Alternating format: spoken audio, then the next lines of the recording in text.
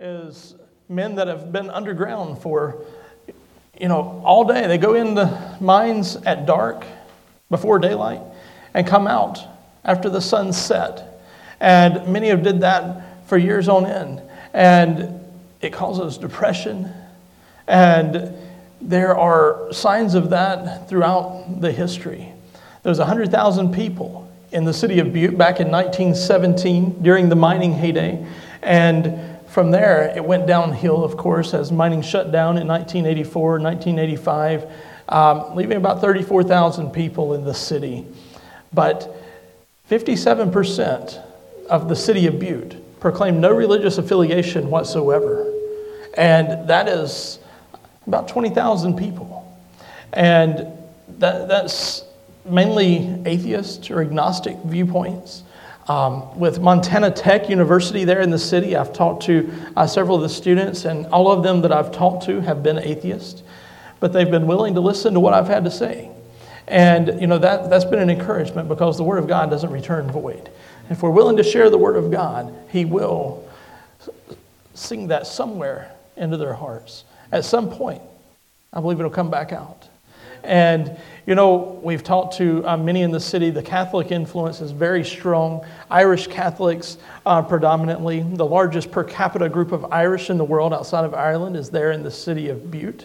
And all of their culture seems to be part of it. Their festivals, parades, all of these things that are Irish related you'll find in Butte. Here are Irish accents all over the city. The St. Patrick's Day festivities make national news many years. And that's a lot of what defines Butte today. People know Butte for different aspects. A lot of them refuse to go through Butte. It's got a bad history. Whenever I was going out there, people told me, you don't want to go to Butte. It's a dirty, ugly city. It's full of crime and alcoholism, drugs, just a lot of smaller level crimes which go hand in hand with those things. It is very prominent in the city of Butte. But let me back up and tell you how we got to that point. Back in 2012, I was in Bible college. I started Bible college shortly after being called to preach in 2010. And I took the long path through Bible college. I started in fall of 2010, graduated in April of 2018, taking 2 classes a semester while working full time.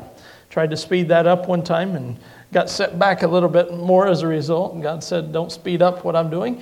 So we kind of reset there and did it His speed. But nonetheless, I was sitting in class one day behind a couple guys that were talking about the need for churches in the Northwest.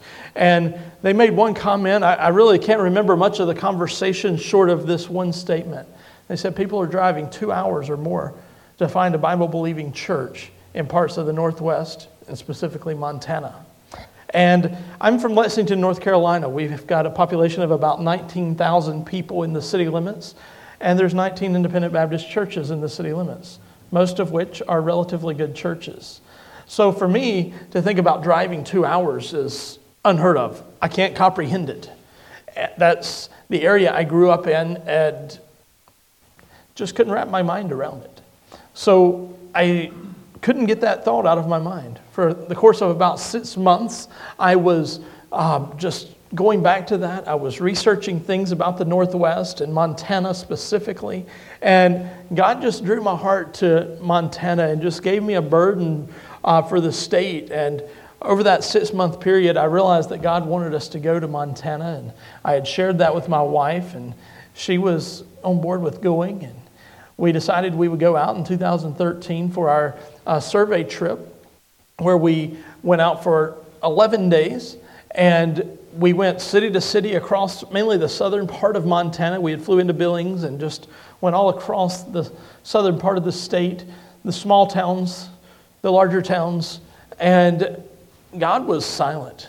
He didn't do anything during the first part of that trip. And we were discouraged. We thought we were going to go home not knowing anything more than we did whenever we took off for the trip.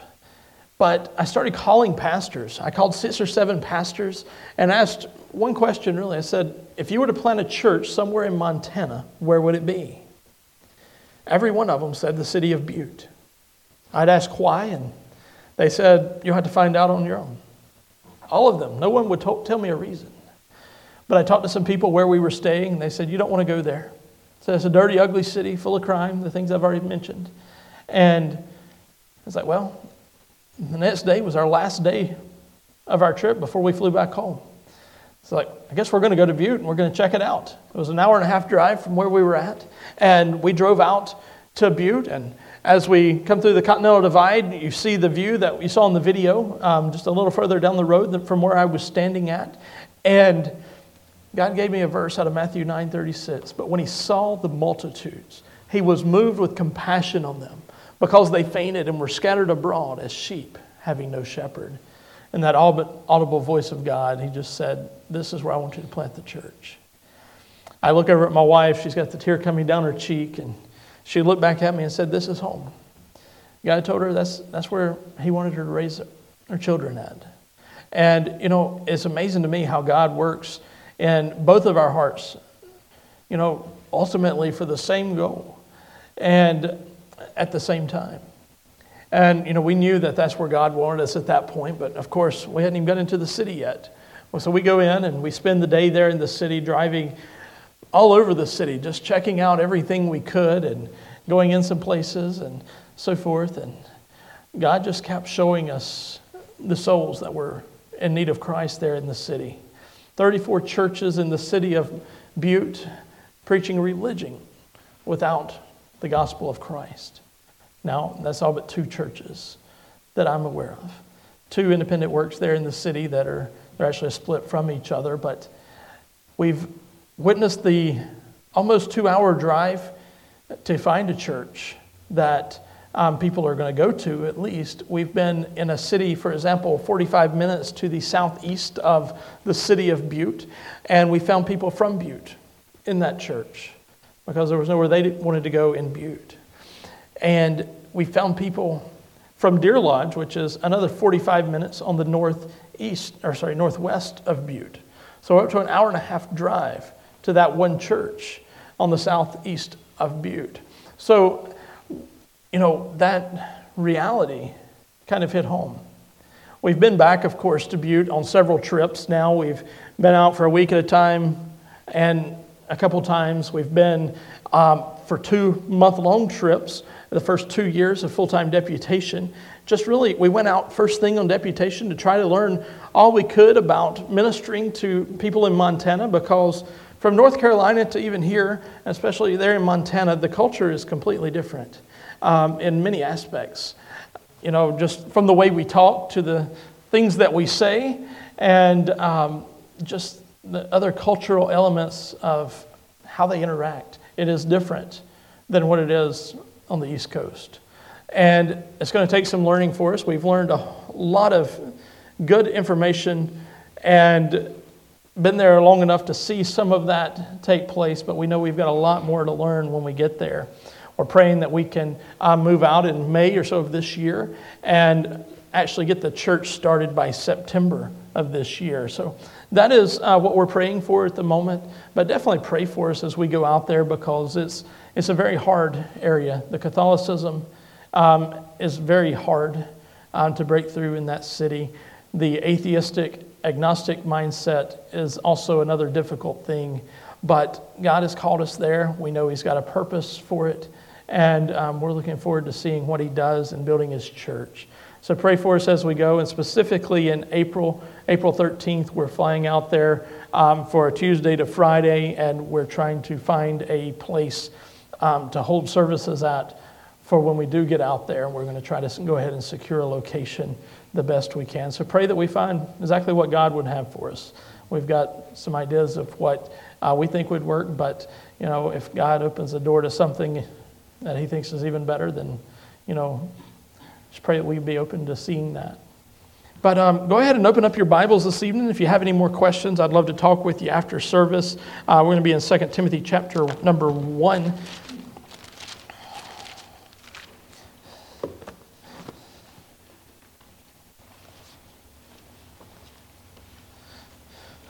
Second Timothy chapter number 1. And we're going to start reading here in just a moment in verse number 5. But want to think about some things this evening. This is a message that is definitely missions focused, but I believe it is more focused on why missions is not happening in our country and around the world in many aspects. In other words, what prevents missions? And let's read the text here, and I believe we'll come to that conclusion here together. In verse 5, he says, the Apostle Paul speaking to Timothy, he says, when I call to remembrance the unfeigned faith that is in thee, which dwelt first in thy grandmother Lois and thy mother Eunice, and I am persuaded that in thee also. Wherefore I put thee in remembrance, that thou stir up the gift of God which is in thee, by the putting on of my hands. For God hath not given us the spirit of fear, but of power and of love and of a sound mind. Let's pray this evening. Our Heavenly Father, as I come before you tonight, I thank you for who you are. Lord, I thank you for the opportunity to be here and to share with your people tonight. Father, I just ask that you'll open our hearts and our minds to your words this evening, Lord, as we read from your word. And Lord, I pray that you give me the words to say. Lord, just hide from me anything that I shouldn't. And Lord, we'll just give you the thanks and praise for all that's said and done here tonight. In Christ's name, amen.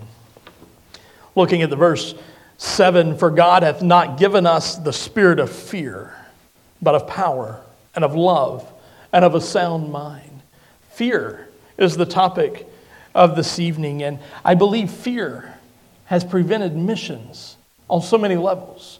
Whether it is the fear to approach someone to share the gospel with them as God opens a door just in our daily walk, or whether it is God trying to call us to a mission field, but we're scared to go.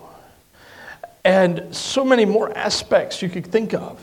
But I found a survey that listed the top 10 strong human fears that are shared by people everywhere. And as I was reading through that list, it was kind of eye-opening. The first, or the top 4 on that list, I believe, go hand in hand with our soul winning. Anyone want to take a guess at what might be on there? Anything? Rejection. That is number 3. Anything else? Nothing else? All right. Well, I thought maybe there would be things like, your snakes, your spiders, and things that tend to startle you. Fear of public speaking, fear of heights, things like that, people would say. But the reality is things that really make a difference in our life. They're issues of the heart. And I think about last year and this year, and from the political realm to the virus, and I'm sure there's other things that jump in there, but those are the 2 things that stand out. Regardless of what side of the political spectrum you're on and your worldview, there's been a feeling of it's being attacked. It might get shifted in the way our country goes one way or the other. And like I said, I'm not going to get political, but from the virus perspective as well, there's many aspects of fear that have come out over this past year. And number 10 is the fear of losing your freedom. I think we can all identify with that on some level. Number 9 is the fear of the unknown. Especially with the virus over this past year, are we going to get it? If we do, how bad is it going to be? Right after Christmas, our family got the virus, and praising the Lord that it was a mild case. My son had it and didn't have any symptoms at all, and my wife and I had very mild symptoms, and not sure if Lydia actually got it or not, but you don't know what the next day is going to hold. You hear of turns, and there's a fear to that. But we're praising God that we got through it and no major problems. But I know that hasn't been the case in many aspects. But the fear of the unknown, fear of pain, disappointment, misery. Number 5 is loneliness. But number 4 starts what I believe is some aspects of our witness, soul winning, that fear steps in. Number 4 is the fear of ridicule. Number 3, rejection. Now, hopefully on our account, number 2 isn't a fear in that aspect, but the fear of death. As a saved person, we should not fear death. But the ones that we're going to, many times, have a strong fear of death. But number 1 is the fear that I think breeds itself, the fear of failure. And you know, many times we get stuck on the ridicule, the rejection, and the aspect of our witness. And we don't go at all. But we've been commanded through the Scriptures to go into all the world, to preach the gospel to every creature. The word preach simply meaning to teach, to proclaim, and to share what God has done in our life. But the fear of failure causes us to fail so many times. I know it has in my life. And I'm sure most of you can, if not all of you, can identify with many, if not all, of these fears. And, you know, these fears have stopped us. It has stopped us from accomplishing what God wants for us in our life. And I believe today we need a stirring of God in our life. And we need to look and identify what is that fear in our life that is keeping us from growing in Christ. I looked at a few aspects. We're done in 2 Timothy, but I'm going to have us turn back to the book of Genesis because I like to look at the law of first mention when I'm looking at a topic. And this was really eye-opening, and I want to share it with you tonight. As I was going through a study of fear, Genesis chapter 9, we find the first mention of the word fear. There's 4 first mentions that I want to look at relating to fear this evening. But fear is said to be a basic human emotion. It dictates your actions, it dictates your decisions, and it will keep you from accomplishing your goals and living how you should for Christ. Fear feeds stagnation. The opportunities, the open doors that God puts in front of us, it keeps us from walking through. The word fear is found 501 times in our King James Bible. I believe God has a little bit to say about fear. Whether it is the fear that Satan puts into our mind and keeps us away from the things of Christ, or whether it be the reverence, fear of God. There's 2 aspects of that. And the fear of God, the reverence of God, is what I have entitled the message, The Transforming Fear. Because that fear will transform our lives. If we reverence God, we fear God the way He wants us to. The way we need to live our lives. But the first mention of fear here in Genesis chapter 9, verse 2. And the fear of you and the dread of you shall be upon every beast of the earth, and upon every fowl of the air, upon all that moveth upon the earth, and upon all the fishes of the sea. Into your hand are they delivered. As I was studying for the message, and it was really a personal study that just turned into the message, but I was looking at that verse and thinking, man, that's not where I was really expecting it to go. I guess not where I wanted it to go. It wasn't showing what I was thinking, but as I was looking at it and meditating on that verse, I got to looking, and it says at the end, into your hands are they delivered. Through fear into the animal world, God has placed that fear, and He has provided for His people. He has provided food, He's providing clothing, He has provided tools. He's provided all of that for His children through fear.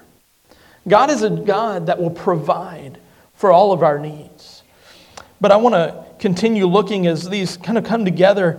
The first mention of the word or term, fear not. If you turn over to chapter 15, we see the first mention of fear not. This is an account where Abram has just received a vision from God. And the next 3 here are all related to Abram as we kind of watch him grow in faith.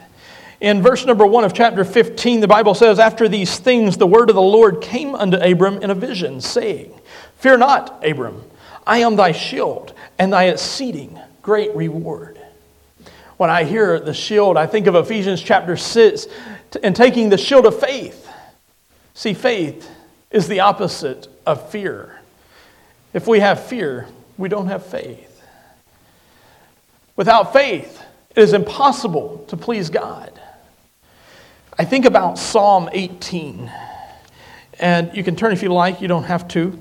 But it's a Psalm of David where God has just defeated all of David's strong enemy. I might get there in a minute. But I want to share a couple verses from there. In chapter 18, verse 6, we see David's call out to God, his prayer in a time of distress when all the enemies were around him and he felt basically drowned it out by them. He said, in my distress, I called upon the Lord and cried unto my God, and he heard my voice out of his temple, and my cry came before him even into his ears. That's David holding up his shield of faith, believing that God would provide what was needed for him to survive the situation, to move forward. But we see God's response that then the earth shook and trembled. The foundations also of the hills moved and were shaken because he was wroth. There went up a smoke out of his nostrils and fire out of his mouth devoured. Coals were kindled by it. We see our God who moved the foundations of the world. He can move the mountains at the request of his child. But do we believe he can today? You know, we serve the same God as David. He's just as powerful today as he was then. But many times, we're either not going to him or we don't believe the power that he will provide. But how much power was that? If I look in verse 15 towards the end, I see, O Lord, at the blast of the breath of thy nostrils. God didn't lift a finger in this aspect. In this particular account, he didn't lift a finger. At the blast of the breath of thy nostril. That's not a lot of power, but yet it moved mountains. And that's the power of God. Just a small portion of it. But I read on in verse 17, he said, he delivered me from my strong enemy and from them which hated me, for they were too strong for me. They prevented me in the day of my calamity, but the Lord was my stay. He brought me forth also into a large place. Now remember, he said, I am thy shield and thy exceeding great reward. I want us to see that reward. He said, he delivered me because he delighted in me.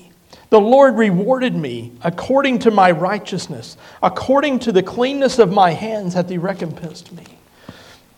You know, we hear people say, you can be saved, and as long as you're saved, you can go live how you want, and you're still going to go to heaven. And although that may be true, because once we're saved, we're saved.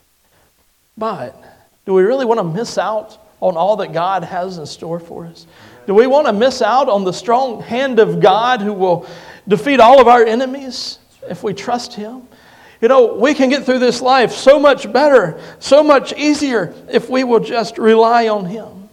It doesn't mean we won't have difficult circumstances. It doesn't mean we won't have trials and temptations in our life. But we have the one that has already overcame. We have the one that will overcome every situation that is put before us. You know, God's already known the obstacles that we'll face even tomorrow. He knows what's ahead, but we've got to rely on him. I am thy shield and thy exceeding great reward. It is a reward according to our obedience towards Christ. But let's look in chapter 22. In chapter 22, we see the offering of Isaac, Abraham's son, at Mount Moriah. We see the account where Abram and Isaac and some of Abraham's men are walking to Mount Moriah. They get to the base of the mountain. They leave those men behind. And it's just Isaac and Abraham as they're walking up the mountain. As they're walking up the mountain, Isaac looks at his father and says, where's the lamb for the sacrifice? We've got everything else, but no lamb. And I believe Abraham just confidently says, God will provide himself a lamb. Amen. You see, Abraham knew that Isaac was the promised seed. He had already been told this by God, and he believed God. He knew that if Isaac was to be sacrificed here, God would be a liar. He knew that wasn't so. So I believe he says it in confidence here, God will provide himself a lamb. But they continue up the mountain. They build the altar for the sacrifice. Isaac is laid there upon the altar, and Abraham is ready to take the knife, to take the life of his son, his only son. But God steps in verse number 12 of chapter 22, and He said, "Lay not thine hand upon the lad, neither do thou anything unto him, for now I know that thou fearest God, seeing thou hast not withheld thy son, thine only son, from me." And Abraham lifted up his eyes and looked, and behold, behind him a ram caught in a thicket by his horns. And Abraham went and took the ram and offered him up for a burnt offering in the stead of his son. And Abraham called the name of that place Jehovah-Jireh. In other words, the Lord provides. We've already saw the provision of the Lord in the first mention of fear. Into your hands are they delivered.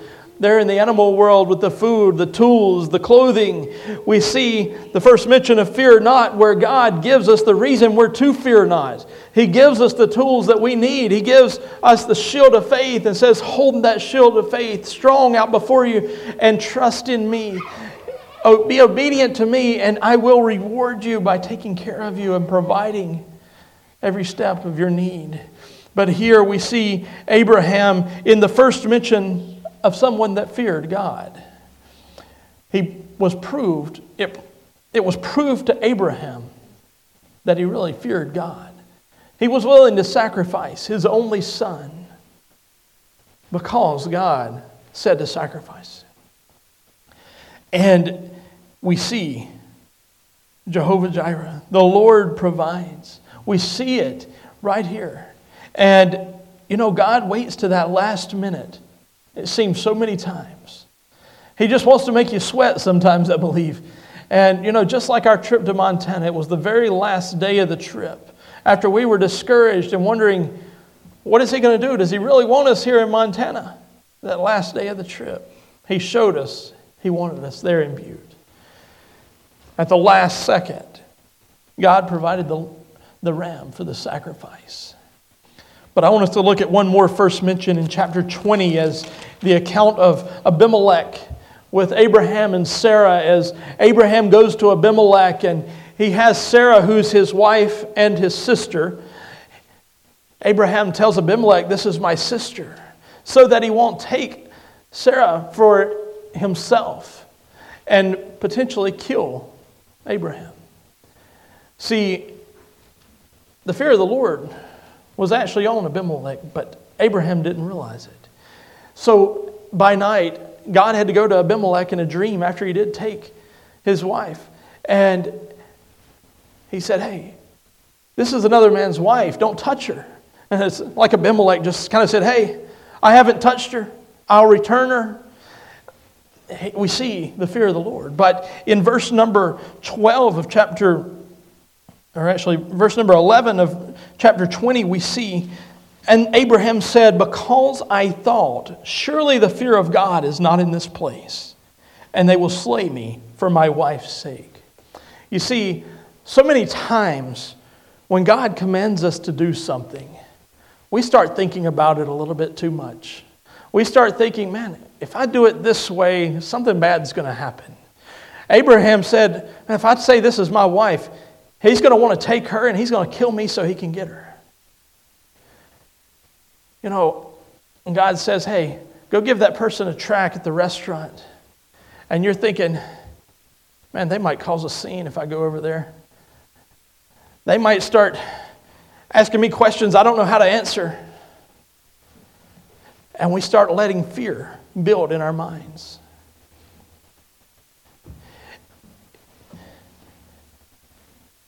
It causes us to miss the opportunity that God has for us. There will never be a moment where God commands us to do something and sin is a requirement to get to the end result. If we feel like we have to sin, we need to think again. If God says it, do it. Fear will damage us. It's a tool of the enemy. It's used to stifle our confidence in God. It distracts us from the things of God. It'll paralyze us. But we see the origins of fear in the Bible here, but I want us to look at the commands of God towards fear. There's a fear to prevent sin. In Exodus 20:20, the Bible says, "And Moses said unto the people, Fear not, for God has come to prove you, and that his fear may be before your faces, that ye sin not." The fear of God, the reverence of God, he wants that to be before your faces, that ye sin not. If we keep God in his proper place, we're not going to be committing these acts of sin. We're not going to be perfect, but we'll keep short accounts of sin. We'll live for him. We'll try our hardest to be obedient towards him. And that's the fear of God. That's what he wants in our life. But so many times there's something in our life that we just don't want to let go of that hinders us from doing what God has for us. So the question this evening, are you willing to set aside that sin in your life? And I call it a sin because if it's something that's preventing you from doing what God's told you to do, that is a sinful action. The actual thing may not be sinful in and of itself, but the fact that it is keeping you from what God wants makes it an idol. Are you willing to set aside the sin in your life for what God has? I think about the account of James and John, the sons of Zebedee, and Simon Peter as they're out on the water fishing. In Luke chapter number 5, verses 10 and 11, we see this account. We see a fear of change in our life. But I believe this is an account that tells us not to fear change. We see Jesus as he come out to the water side as Peter is cleaning out his nets from a bad day of fishing. You know, Peter's this career fisherman. He's provided for his family, his needs, and he's did that by fishing. He knows what there is to know about fishing. But he's cleaning out his nets after a bad day. Jesus comes out and says, "Hey, why don't we push out a little bit so I can teach the people?" And he does that. And when he finishes, he said, "Let's push on out a little further. I want you to cast your net out for a catch." And Peter says, "You know, there's no fish here. This is what I do for a living. I would know there's not going to be fish here, but nonetheless, you've told me to do it. I'll do it." Now, and we see that obedience. Regardless if it's what he thought it should be or not, he went ahead and did it. But we see the catch just overwhelmed the boat. It was all he could pull up and more. He had to call the other boat over, and they're pulling this net up, and I believe they get it into the boat, and Jesus is standing there knee deep in fish because we see that Peter bows down at the knees of Jesus. And we see that verse come up here in chapter 5, verse 10. "And so was also James and John, the sons of Zebedee, which were partners with Simon. And Jesus said unto Simon, Fear not, from henceforth thou shalt catch men. And when they had brought their ships to land, they forsook all and followed him." You know, just like that, the occupation of these men changed. They're no longer fishermen providing for their family, meeting all their income needs through fishing. They've just set their nets aside. They've set their boats aside. They forsook all and simply following Christ. Whatever he has in store for them, they're going to follow him. But you know, that day of our salvation, we had another one of those moments. In that moment, whether we recognized it or not, our purpose changed. We're no longer purposed with trying to provide, just simply provide for our family, provide for our needs, for our wants, for our toys, whatever you might want to call it. Now our purpose is to be fishers of men. Now our purpose is to go into all the world to preach the gospel to every creature. You know, whether that is to work a secular job and just be a witness to our coworkers, to come home and teach our children, our families, to be a witness to the ones that are lost in our families, our neighbors, which is those that we come into those that we encounter on our daily walk, whoever it may be, are we willing to tell them the truth of the gospel of Christ? You see, in order to set aside your sin, I believe it's got to be replaced with something. These men, they forsook all, but they followed Christ. We've got to replace it with godliness. We've got to get into the Word of God. We've got to get into prayer time with our Savior, with God. We've got to try to draw close as we can to Him. Ask Him to draw us closer unto Him. And just be willing, whatever it is, to go forth. Because fear is cast out by love.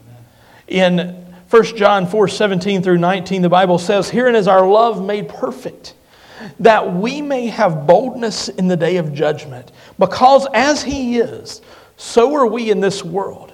There is no fear in love, but perfect love casteth out fear, because fear hath torment. He that feareth is not made perfect in love."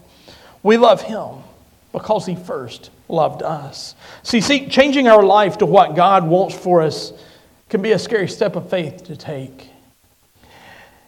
Fear will often overwhelm us. It'll get us stuck right where we're at, not growing for Christ.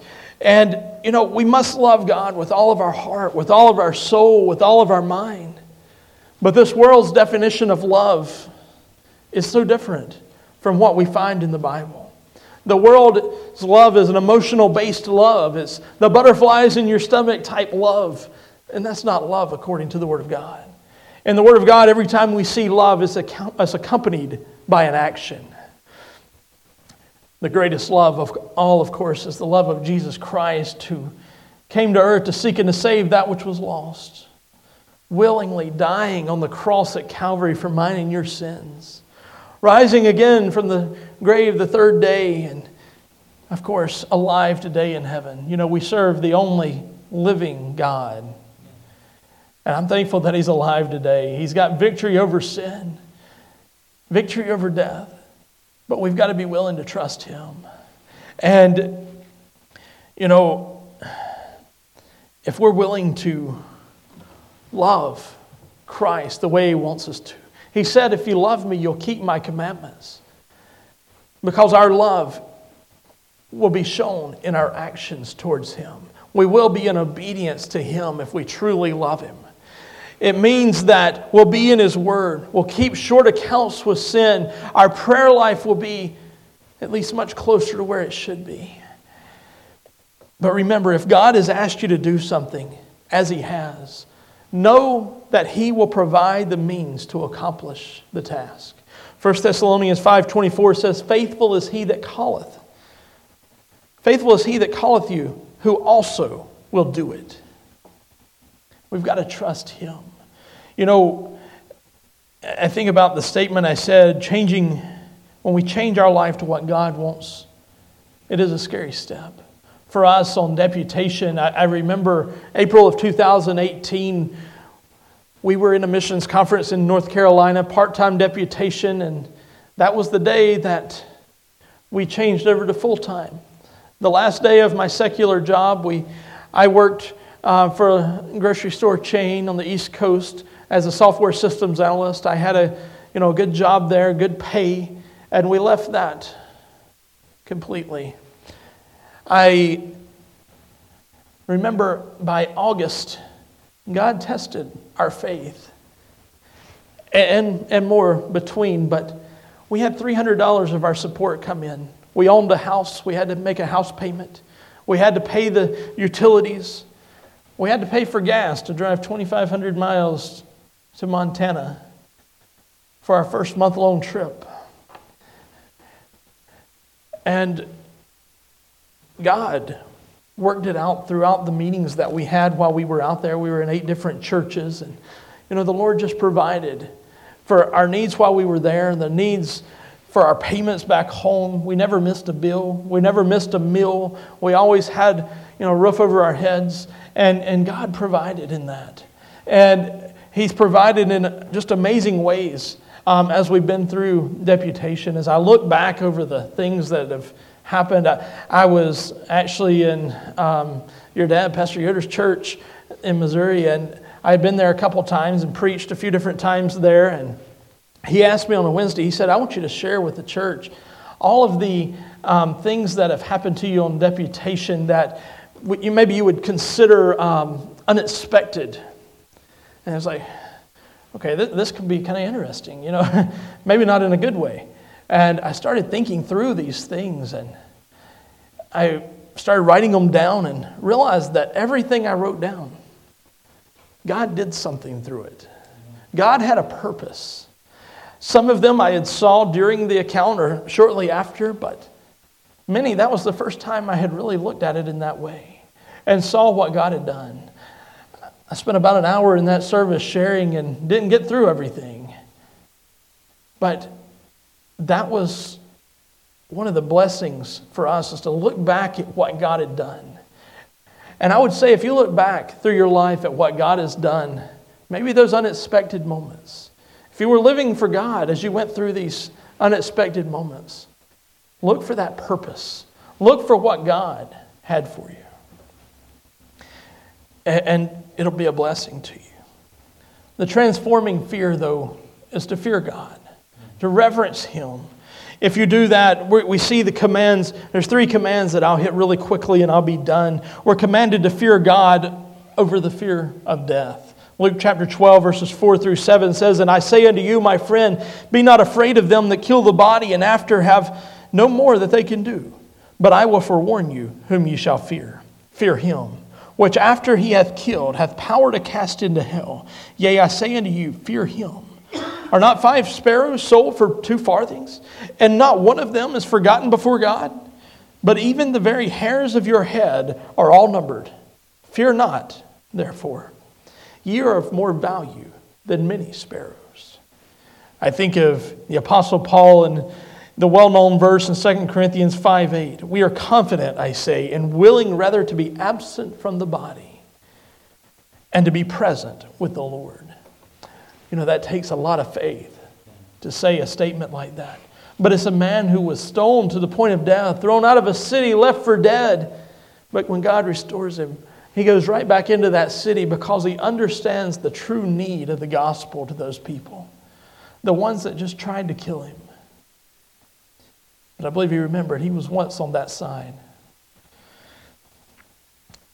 We're commanded to fear God, secondly, for a prolonged life. Deuteronomy 6:2 says that thou mightest fear the Lord thy God, to keep all his statutes and commandments, which I command thee, thou and thy son's son, all the days of thy life, and that thy days may be prolonged.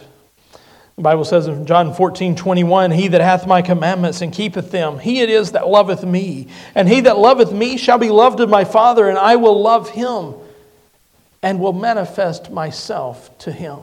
I believe, based on that verse, if you love God, if you're trying to live for him, keeping his commandments, he said, "I will love him and will manifest myself to him." He will make himself known in your life.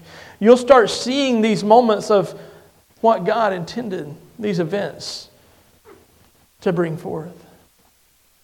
If I was to ask you how God is working in your life right now, could you tell me an instance?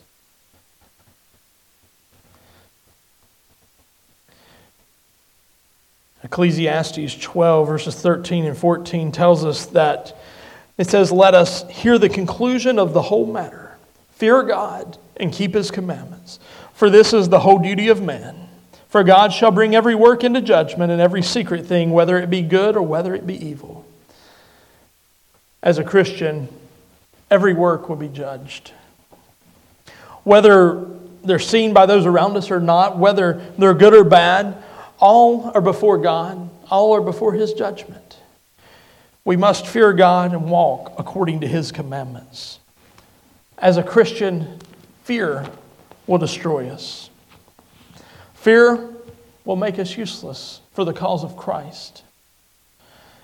When those doors are opened, fear stops us from walking through. How many of you have someone in your life that doesn't know Christ as Savior? Anyone? Have you told them about Christ? Have you told them the need? I'm sure many of you have, but maybe just one more time. They need to hear it. Maybe a phone call. Or maybe Monday when you go to work. You can just tell them one more time. Who is it in your life that doesn't know Christ as Savior? You know, we read through the Scriptures time after time, God tells us to fear not. And think about Isaiah 41:10. The Bible says, "Fear thou not, for I am with thee. Be not dismayed, for I am thy God. I will strengthen thee, yea, I will help thee. Yea, I will uphold thee with the right hand of my righteousness."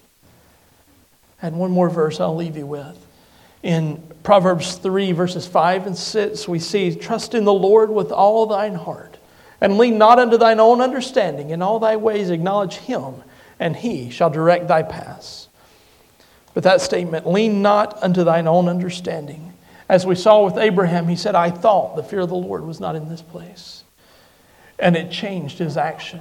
The fear that caused changed his actions. Let's not let fear move us away from the things of Christ.